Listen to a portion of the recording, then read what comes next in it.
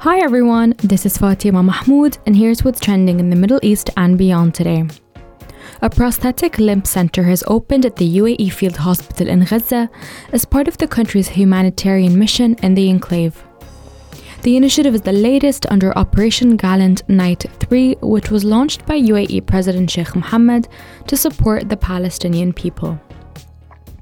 The center was opened to provide urgent medical care to the injured, providing them with high-quality prosthetics and supporting them to lead normal lives.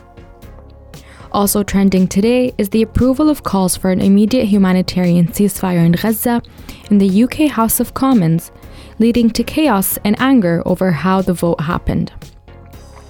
The Scottish Nationalist Party had brought forward a proposal for a humanitarian pause in the enclave, but Speaker Lindsay Hoyle led the vote with the Labour amendment of the bill, which calls for a ceasefire, not a pause. This upset other parties who staged a walkout and asked the Speaker to resign. Finally, Majd al-Zoun, a town in South Lebanon, is also making headlines after an Israeli strike on it killed a woman and a 6-year-old child.